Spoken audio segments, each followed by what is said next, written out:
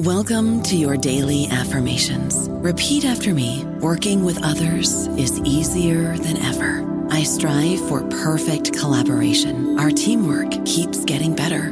Yeah, affirmations are great, but Monday.com can really get you the teamwork you desire. Work together easily and share files, updates, data, and just about anything you want all in one platform. Affirm yes to start, or tap the banner to go to Monday.com. It is Ryan here, and I have a question for you. What do you do when you win? Like, are you a fist pumper, a woohooer, a hand clapper, a high fiver? I kind of like the high five, but if you want to hone in on those winning moves, check out Chumba Casino. At ChumbaCasino.com, choose from hundreds of social casino-style games for your chance to redeem serious cash prizes. There are new game releases weekly, plus free daily bonuses. So don't wait. Start having the most fun ever at ChumbaCasino.com. No purchase necessary. VGW. Void where prohibited by law. See terms and conditions. 18+. Hello, everybody. This is Marshall Poe. I'm the editor of the New Books Network, and I'd like to tell you that we have a new and improved website. It has two new features that we think you'll love. One of them is a vastly improved search engine, so that when you type in keywords, you'll get a bunch of episodes really quick. The other is the ability to create a listener account. And in that listener account, you can save episodes for later listening. So you can create a kind of listening list. We think these features are neat, and we think you'll enjoy them. Please visit the site today.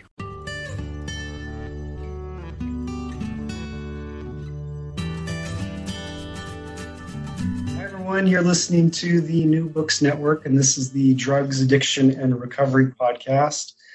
My name is Lucas Rickert, and welcome to you all. We are discussing colonial life of pharmaceuticals, medicines, and modernity in Vietnam. And we're lucky to be joined today by Professor Laurence Monet. She is Professor of History and Director of the Center for Asian Studies at the University of Montreal in Canada. She specializes in the history of medicine in Southeast Asia, global histories of health, and the history of alternative medicines.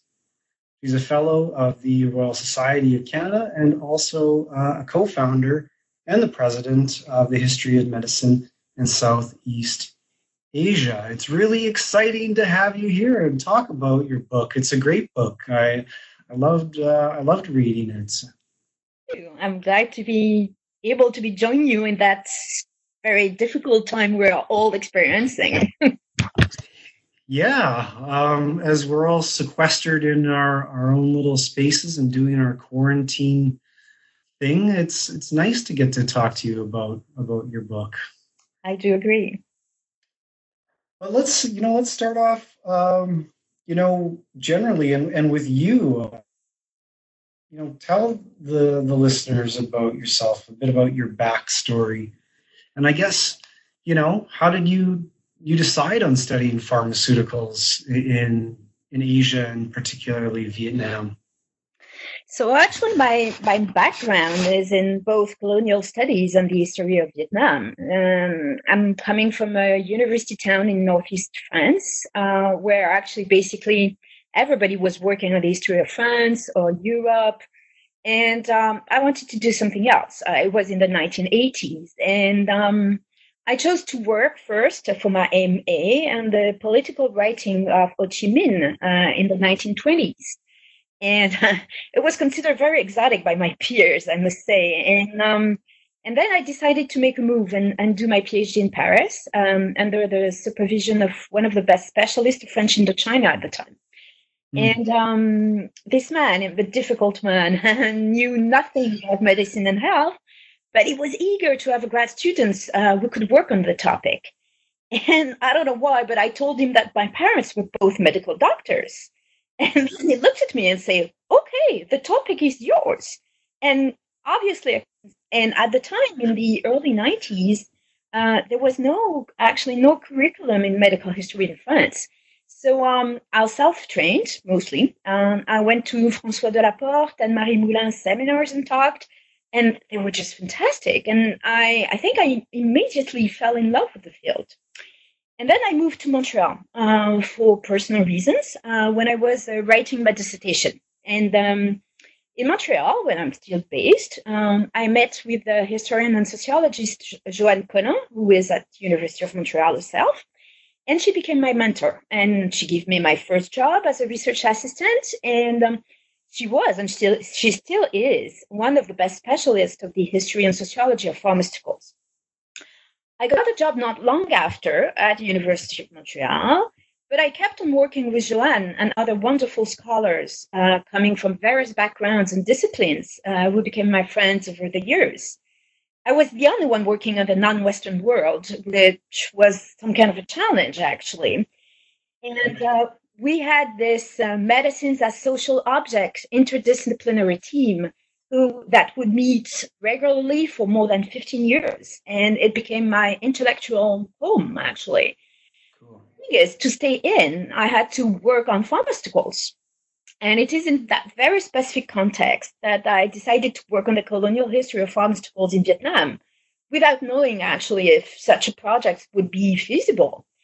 And it took me more than a decade and a lot of hard work and frustration, I must say, to finally realize that it was a worthy project. But what I knew then, and when I say then, it's like nearly 20 years now, is I wanted to follow into the footsteps of the anthropologists of pharmaceuticals who had worked on what they called the biography or the life of pharmaceuticals. I'm talking especially about Sjaak van Diest, Susan White, Anita Harden, and their seminal paper, The Anthropology of Pharmaceuticals, A Biographical Approach, which was published in the American Review of Anthropology in 1996. So that's about it. That's my background and the background of the book. It's been a good long while that you've been working on this project, and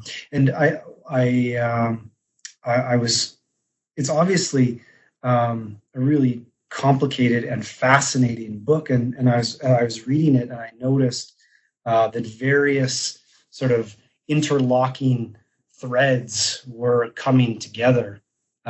So one, the history of colonialism, the history of Southeast Asia, and then, of course, like you said, the history of pharmaceuticals. So can you explain this sort of intersection for the listeners? Yeah, sure. I think for me, and it's interesting because for me as a specialist of Vietnam, it's kind of, self-explanatory, but it's not. What I can say is Vietnam to me is the perfect case study to look at the history of medicine and health, especially in the modern times. And what I've been interesting for the beginning, from my dissertation actually, is the medicalization process in particular. And I think I mentioned it somewhere in the book, maybe in the acknowledgement section actually, I really wanted to put Vietnam on the map because I thought, and I still think, it has so much to tell as a former, what we call in French, colonie totale or total colony, where the colonial powers wanted desperately to impose biomedicine. But it also, and I think that's something we usually forget when we talk about French Indochina and especially Vietnam, Vietnam is a both East and Southeast Asian country. And that's something very interesting because it's a place with a very strong and for some problematic taste for medicines, as some colonial doctors said, because Vietnam, as being part of both East and Southeast Asia, is a place where traditional medicines, and especially what we call Vietnamese medicine, is a very strong medical system, and especially a therapeutic system. And I thought it would be a perfect space to look at to better understand what I call in the book colonial medicines. By colonial medicines, I mean not only medicines that were introduced and distributed by the colonizer, but also medicines that were generated within and redefined by the process and experience of colonization. And since Vietnam is this place where there are so many medical traditions embedded, I thought it was really interesting to look at this, relationship. Plus, I mean, for anybody who has traveled to Vietnam, it's extremely easy to see the huge role pharmaceuticals play in day-to-day medical practices. And it was particularly striking when I traveled there for the first time in the early 90s, right after the opening of the country. And in fact, then already, I know that one of the questions I had and I wanted to answer was one of the questions a very famous Australian historian of Vietnam and a great specialist of the history of modern Vietnam asked in 1987, so just a few years before my first travel there. So David Ma, it's his name, published an article in 1987. He's not a specialist of the history of medicine. He's a specialist of the history of nationalism and Vietnamese nationalism in particular. But in that very stimulating paper he published in 1987, Ma called to unravel the mystery of what he called the popularity of, and he labeled them Western's medicine, pointing out that these medicines, these drugs, were totally absent or nearly absent from pharmacy shelves for nearly 4 decades, from World War II to the opening of the country, what we call in Vietnamese Doi Moi. To put it differently, and without saying it that openly, Ma was suggesting that we need to look back at the colonial time and the colonial rule in order to solve that puzzle. And still the question still haunts me. How can you explain that Vietnamese people are so into pharmaceuticals and they didn't have any for 40 years? And it's at the same time, it's a weird question and it's a very basic one. But I thought I would go back in time to try to answer that important question. And also, I think, to get back to your question, what interested me the most was to write a social history of medicine, to look at the history of medicines as tools and objects of social change. And there, my main objective was to examine how and to what extent modern medicines and the colonial situation, to use French sociologist Georges Ballandier's expression, were mutually transformed. How were medicines shaped and incorporated into changing local health practices in the context of colonial rule? To me, I would say that there were many medicalizations in Vietnam at the time, and medicines, drugs, became key mediators in colonial encounters and even a site for the expression of a range of expectations, desire, negotiations, practices beyond the medical realm, actually. And I would just, mention another important historian, Louise White, who is an Africanist. And 25 years ago, in 1995, she suggested in a paper, a wonderful paper that was published in the American Historical Review, that medicines and other medical technologies, because they elicited seemingly conflicting discourse from colonial and colonized actors, would be taken up as a privileged analytical vantage point on the colonial phenomenon and its legacies. So basically, my book is a response to her call. And it's a very articulate and original and enjoyable response, I have to say, for the listeners. Yeah, and as I was going through it and reading just this morning and yesterday, a few sort of core ideas, little concepts, sort of popped out at me. Some of them I knew a little bit about, some of them I didn't know anything about. And so I want to just kind of pick your brain about some of these ideas and concepts. So one that I wanted you maybe to talk a little bit more about was this idea of therapeutic pluralism. And another one might be modern medical culture. And a third, I suppose, if I can, is how you use agency throughout the book. So can you share, I suppose, some thoughts about these ideas and how they fit into this crafty narrative that you've created? Yeah, sure. I think one of the reasons I'm using these concepts and this expression, I'm not talking about agency. I will talk about agency later, but therapeutic pluralism, medical culture, I've been hugely influenced by anthropologists. But the thing is, for some of my anthropologist friends, therapeutic pluralism or medical culture are outdated concepts. And some of them, when they read the books, yeah, it's really interesting. So some of them, when they read the book, say, "Oh, it's a great book, but why are you using therapeutic pluralism? Don't do that anymore." But I mean, you probably know anthropologists like I do. They're always looking for new concepts, right? And at first, I was like, a bit puzzled, I must say.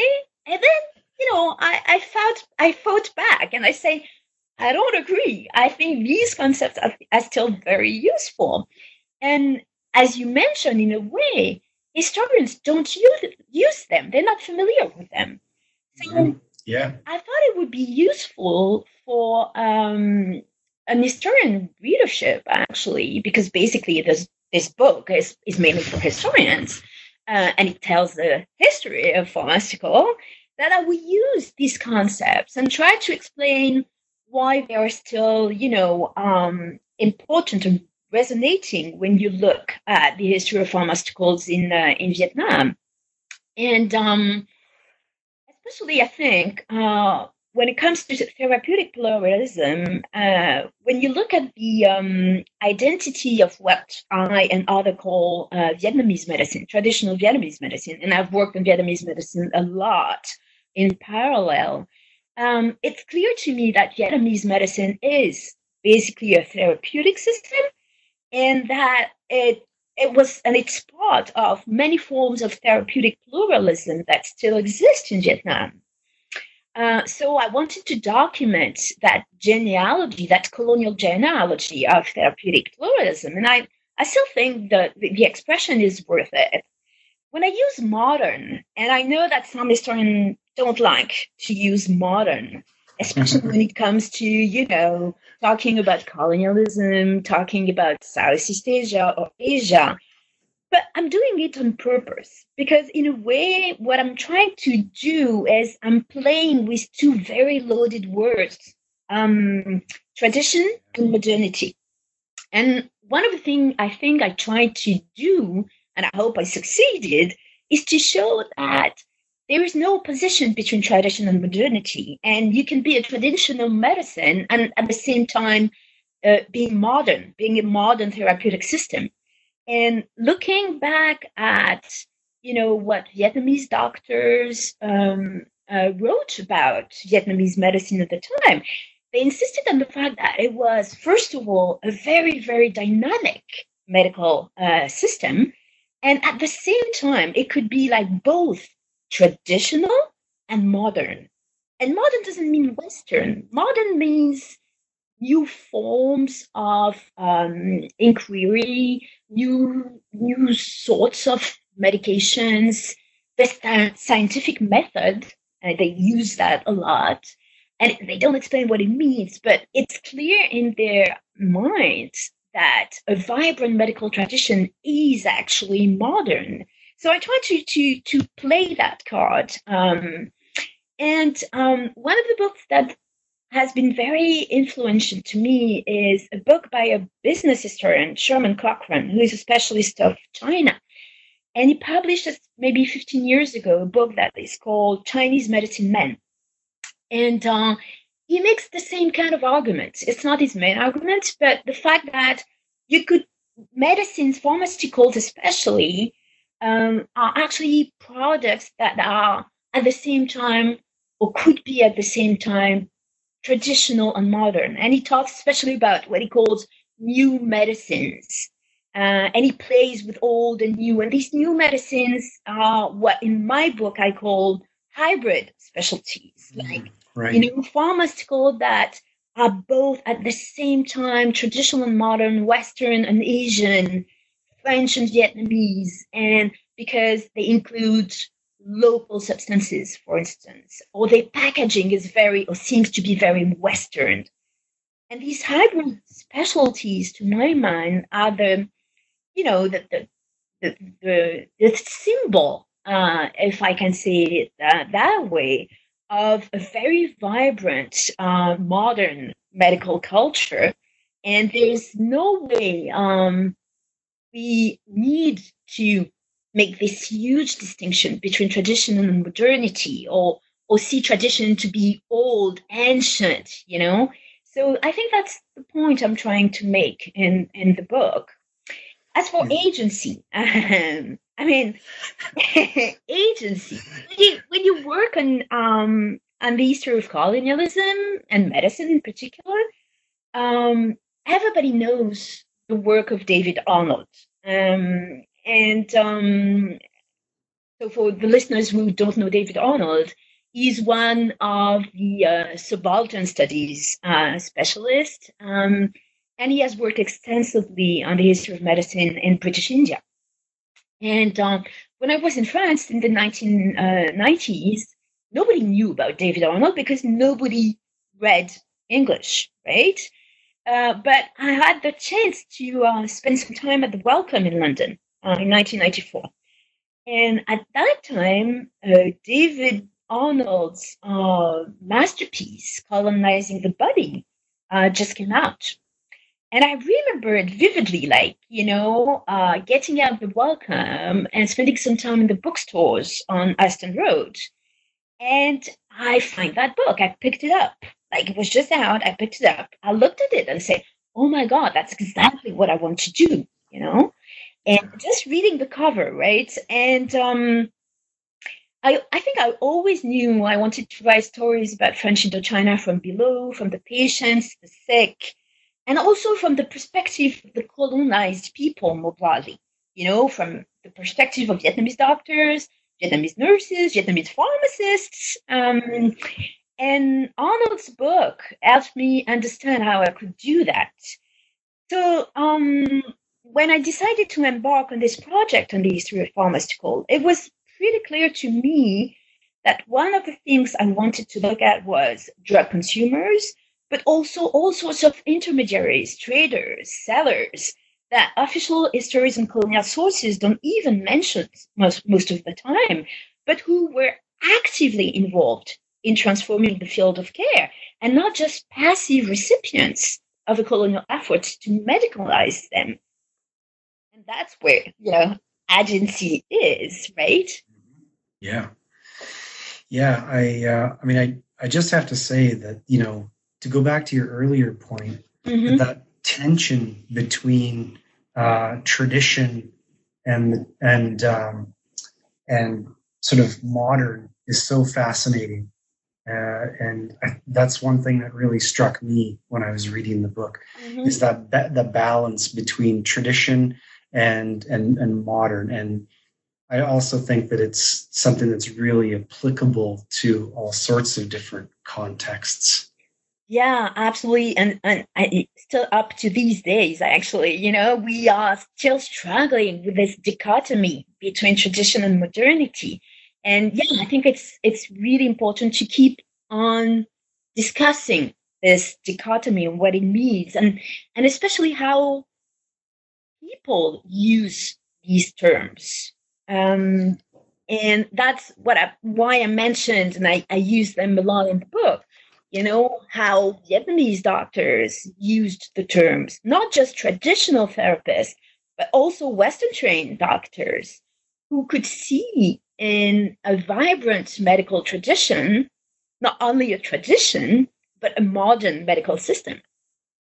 I don't know about you, but I'm very busy and I don't have a lot of time to cook. That's why I subscribe to Factor. Eating better is easy with Factor's delicious, ready-to-eat meals. Every fresh, never frozen meal is chef-crafted, dietitian approved, and ready to go in just 2 minutes. You'll have over 35 different options to choose from every week, including Calorie Smart, Protein Plus, and Keto. These are 2-minute meals. Factor meals are ready to eat and heat, so there's no prepping, cooking, or cleanup needed. They're flexible for your schedule. Get as much or as little as you need by choosing your meals every week. Factor is the perfect solution if you're looking for fast, premium options with no cooking required. Sign up and save. We've done the math, and this is important. Factor is less expensive than takeout, and every meal is dietitian approved to be nutritious and delicious. Head to factormeals.com/NBN50 and use code NBN50 to get 50% off. That's code NBN50 at factormeals.com/NBN50 to get 50% off. Thinking about broad applicability, as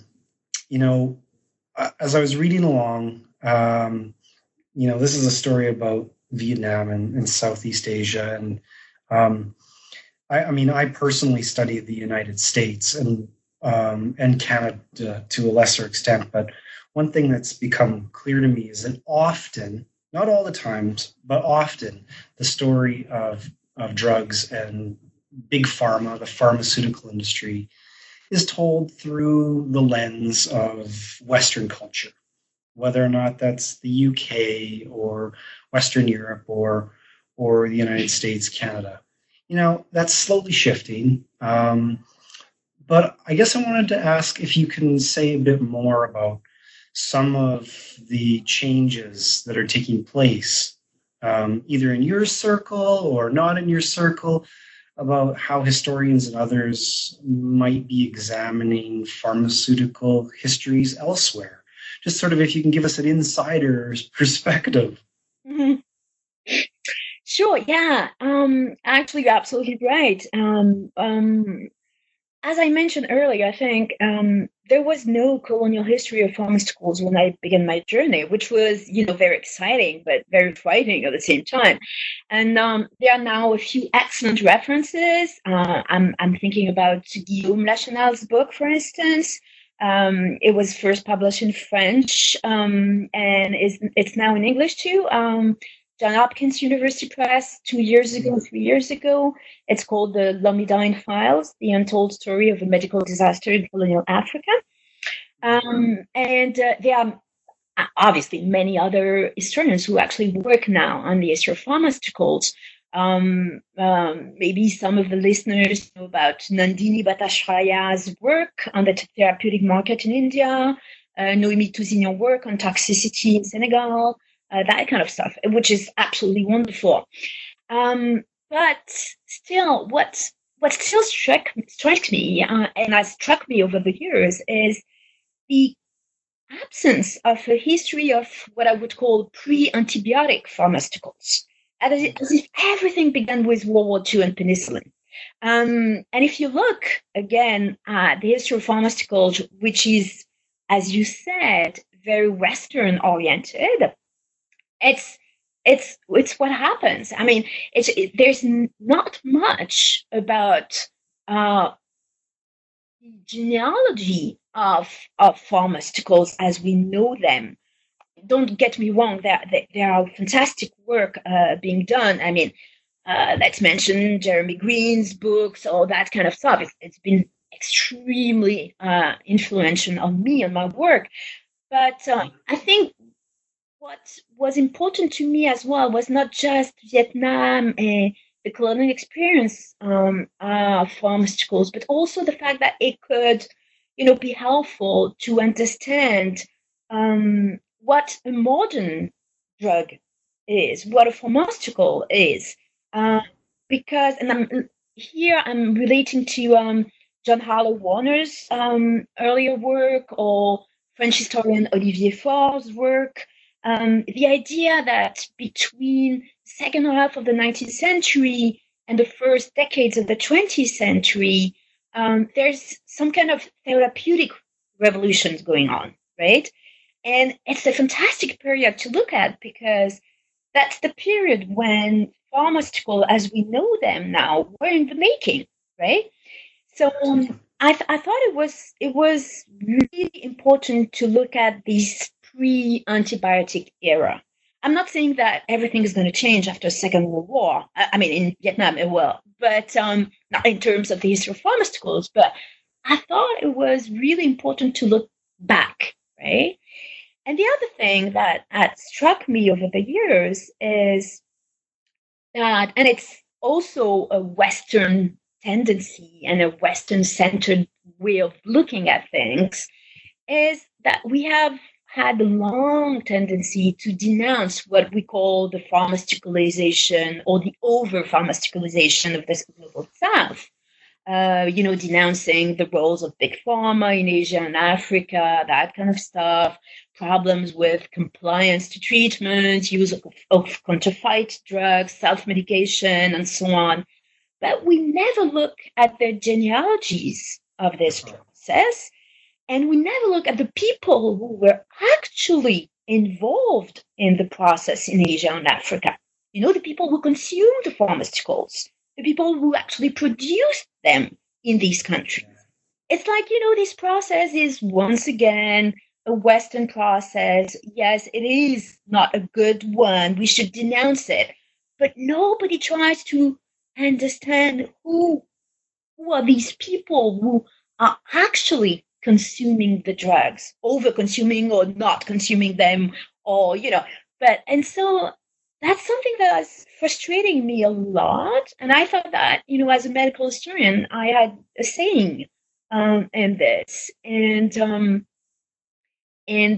didn't want to talk about pharmaceutical invasion. I didn't want to see the global South as, again, a passive recipient of Western pharmaceutical. So the book also about that. I mean, I told you earlier that Vietnam is, to my mind, one of the best case studies, but it is a case study. I mean, we could probably do the same kind of analysis in different countries in Africa, Asia, Latin America, and I hope there will be many of them. Me too. I can't wait.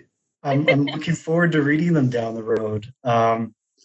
Hopefully we can sort of maybe push younger scholars to be doing this, or maybe we do it ourselves. I don't know. So, the one thing that jumped out at me about what you just said there was that there isn't enough work being done on the actual people. Okay, so that's not the case in your book, The Colonial Life of Pharmaceuticals. So what I read was deep analysis of some of the actual consumer patients and the historical actors. So what that required was, a bunch of research, and so, a ton of research, obviously. And so your book clearly was deeply, deeply researched, and it blended all sorts of sources together. And so what I wanted you to maybe just talk a bit about is that process. And the troubles associated with it. Maybe you got into a bunch of trouble doing this, or maybe you had some fun times doing this and gathering your evidence. But can you just say a bit about this? Sure. I had fun times, a lot of them. It was also a lot of frustrations. I spent more than a decade researching the book, not writing it, researching for it, right? Oh, yeah. And anyone who has worked in the medical history of former colonies know how hard it is, and sometimes very painful it is, to go beyond, colonial sources and discourses.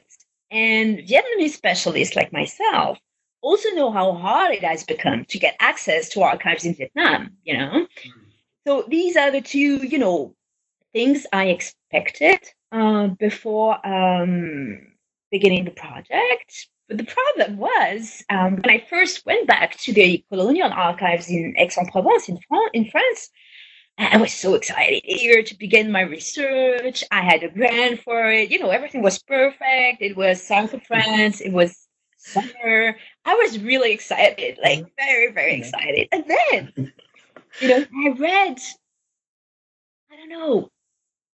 thousands of pages of medical reports and administrative, things I knew about because I had already researched them for my dissertation. And I was reading and reading again every single day, thousands of pages. And at some point I was like, look, I have a problem. There's nothing about medicines and pharmaceuticals. Nobody talks about them. What am I going to do? Right? So after a while, I was like, okay, so silence are meaningful, which is true. We all know that. The problem is, how do you interpret silences, right? And sometimes, there were bits and pieces about quinine in particular. Malaria was and is still a huge problem in Vietnam, but nothing else, right? And I was like, okay, so silence is gold and silence is meaningful, but what do I do with that? And so I must, confess, I had moments of despair. Sure. Yeah. But then I realized, okay, I have to find alternative sources, and I think I use that expression in the book. Not alternative in the way that they are less meaningful or less important, but sources that specialists of colonial Vietnam don't necessarily use. We are always obsessed with the colonial archives, but there are so many different sources about the history of Vietnam we usually overlook, right? So silences and this idea that I could find alternative sources, and again, it's in theory, it's great. I'm going to work on the silences. I'm going to find alternative sources, but then again, there was like, okay, yeah, that's good, but what kind of sources, right? So that's why it took me a decade. I mean, I had to look for legal, commercial documentation, for instance. I had to go back to scientific literature, medical journals to see if there were some kind of information about drugs that were distributed in the hospitals or experimented. I tried to find, information about budgets regarding medicines, that kind of thing. So I'm not going to give you the list of alternative sources, but one I found was absolutely wonderful and still is, and I'm still using it, is these health magazines that were actually published in interwar Vietnam in Vietnamese. Whoever works in the history of Vietnam knows that it's a place for magazines and journals, and we all know that. Most of the specialists of Vietnam have looked at these magazines and journals through the lens of the nationalist discourse and how actually these magazines and journals help us understand the history of nationalism, the history of communism, especially in Vietnam. But nobody had ever looked at these journals and magazines through the lens of medicine and health. And it's again why it took me so long, because there are so many of them in Vietnamese, and sometimes it's hard to understand. And so I spent I would say 3 to 4 years with the help of some research assistants, some grad students, and I basically read them, 10, 15 of them, including these health magazines that were published, not a lot of them, but maybe half a dozen, especially in the 1930s. And it was just fascinating because of the ads that are in them, lots of ads for pharmacies, pharmacists, but also for pharmaceuticals. And also because one of them is just the most amazing source. There are some virtual consultation, if I can say. So patient would send letters to the editor-in-chief, who was a medical doctor, Western trained, and they would talk about their ailments, their pains, and the drugs they were taking or willing to take, and looking for his advice. And he would send back information, and that was just fascinating, because it was the best way actually to see that drugs and pharmaceuticals were all over in Vietnam in the 1930s. And that part of the population, obviously the one who could read and send a letter to that magazine, but these people often knew the pharmaceuticals by their name, their training. So there was this familiarity with drugs, and especially Western drugs, that I had no idea of, and that colonial sources didn't, mention anywhere. So that was so fascinating because I had, all these silences on one part and these fascinating accounts coming from below, from these patients, these Vietnamese patients, or these pharmacists advertising their product in the press. And it was just, I had to find a way to put all these sources together and try to interpret them all together. And I think that's what I tried to do in the book. And that's also why it took so long, actually. Well, I mean, it was worth the wait. Laurence, my next question has to do, I guess, kind of relatedly to, what some of your favorite bits or anecdotes are from the book. I mean, you talking about this one particular source is pretty cool. I mean, to get that back and forth. But did you have some other sort of things that you really need to share with listeners, some of your favorite parts? Yeah, so you clearly, this magazine and his editor-in-chief, his name is Nguyen Van Nguyen. I really enjoyed working with them in a way, working with them. He's been dead for quite some time. He actually died in the early 1940s. But it was this great, clinician talking about essential medicines for the people. He uses the word essential medicine in the 1930s. I mean, it's just amazing, right?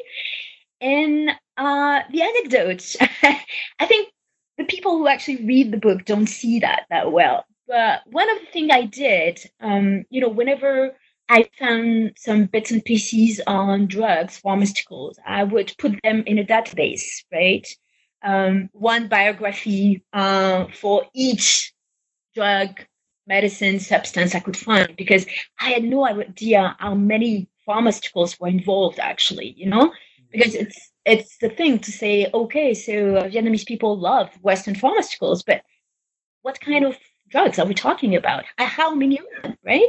And in the end, the database, I think, includes maybe 1,000, a bit more than 1,000, biographies.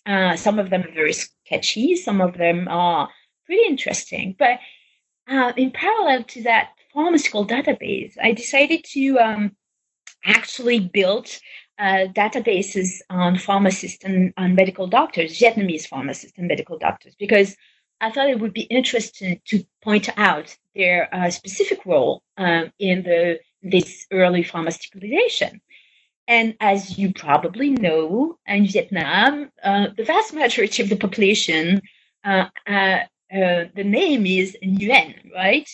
And so when you look for information about doctors and pharmacists, you kind of think like everybody has the same name. And in the end, you don't know how many of them there are, right? And so I tried to identify all these doctors and pharmacists. And before beginning that database, I was pretty sure there were only like 10 or 15 Vietnamese pharmacists working in Vietnam before 1940, and maybe 100 medical doctors, right? In the end, in my database for medical doctors, and most of them, yes, have Nguyen as their surname, I have, I think, 500 of them, and I have like 200 pharmacists. So this project also, helped me reveal something I was really interested in beyond the issue of pharmaceuticals, is the role of, healthcare professionals, Vietnamese healthcare professional before Second World War, and the process of, giving access to care, to medical care to the Vietnamese population. Fascinating. It's, I guess, like some of the beginning parts of the research, and then at the end we have sort of different perspectives for sure. Yeah, absolutely. Yeah. So I guess we're getting close. I don't want to take up too much more of your time, and I thank you. But I gotta ask, what's next? Yeah, exactly. Yeah. 10 years working on this book. So No, I'm not going to spend another 10 years on a project, although I'm working these days on the history of measles. I've had this project with a colleague of mine at University of Waterloo, Ontario, Canada. This project deals with anti-vaccination and measles in Canada since the 1960s. And yes, I also work in Canada from time to time.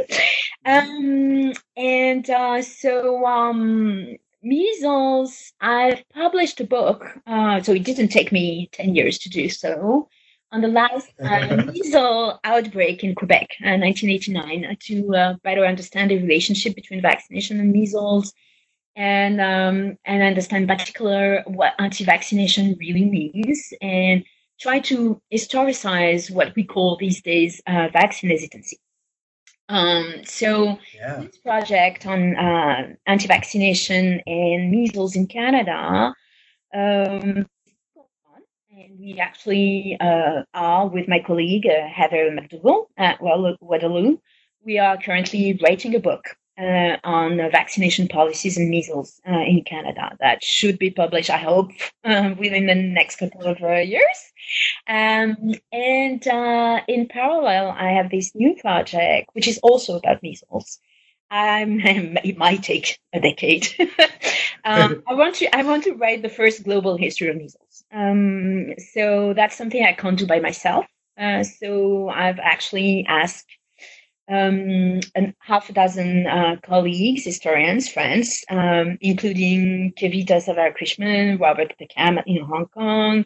And we are actually picking case studies all over the world and trying to, through a few, topics related to measles, including genotyping, vaccination, of course, that kind of thing. We're trying to, build the first global history of measles. So for that project, I have a huge grant for 4 or 5 years, I think. And I'm covering not Vietnam this time, but Cambodia and Laos. I had worked on Cambodia and Laos for my dissertation, and I was eager to go back there, first of all, and travel there. I hope I'll be able to do that soon again. Yeah. But I thought it would be really interesting to look back at these two small countries we don't talk about much, especially Cambodia, because Cambodia has officially eliminated measles 5 years ago. So it's pretty impressive for this post-genocide country. And not long ago, there were no doctors, no vaccinators in Cambodia, right? So the idea that the country has eliminated measles, it just fascinates me. So I'm doing field work, mostly oral history, anthropological field work, because there are no archives in Cambodia and Laos I can get access to dealing with measles. But it's very exciting. It's a new project, but I'm very excited about it. And again, hopefully I'll be able to travel again at some point and go on with this project. Well, those projects sound amazing, and I look forward to reading that work in the future. But for now, I wanted to recommend that listeners pick up and read a copy of The Colonial Life of Pharmaceuticals, Medicine's Modernity in Vietnam, published by Cambridge University Press in 2019.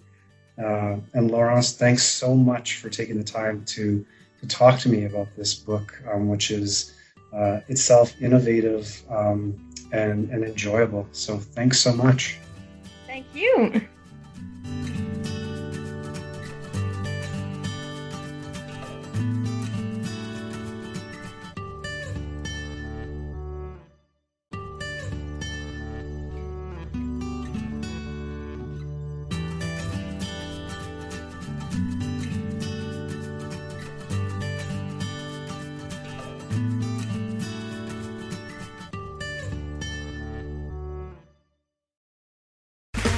Okay, round 2. Name something that's not boring. A laundry? Ooh, a book club. Computer solitaire, huh? Ah, sorry, we were looking for Chumba Casino. That's right. ChumbaCasino.com has over 100 casino-style games. Join today and play for free for your chance to redeem some serious prizes. ChumbaCasino.com. No purchase necessary. Void where prohibited by law. 18 plus terms and conditions apply. See website for details.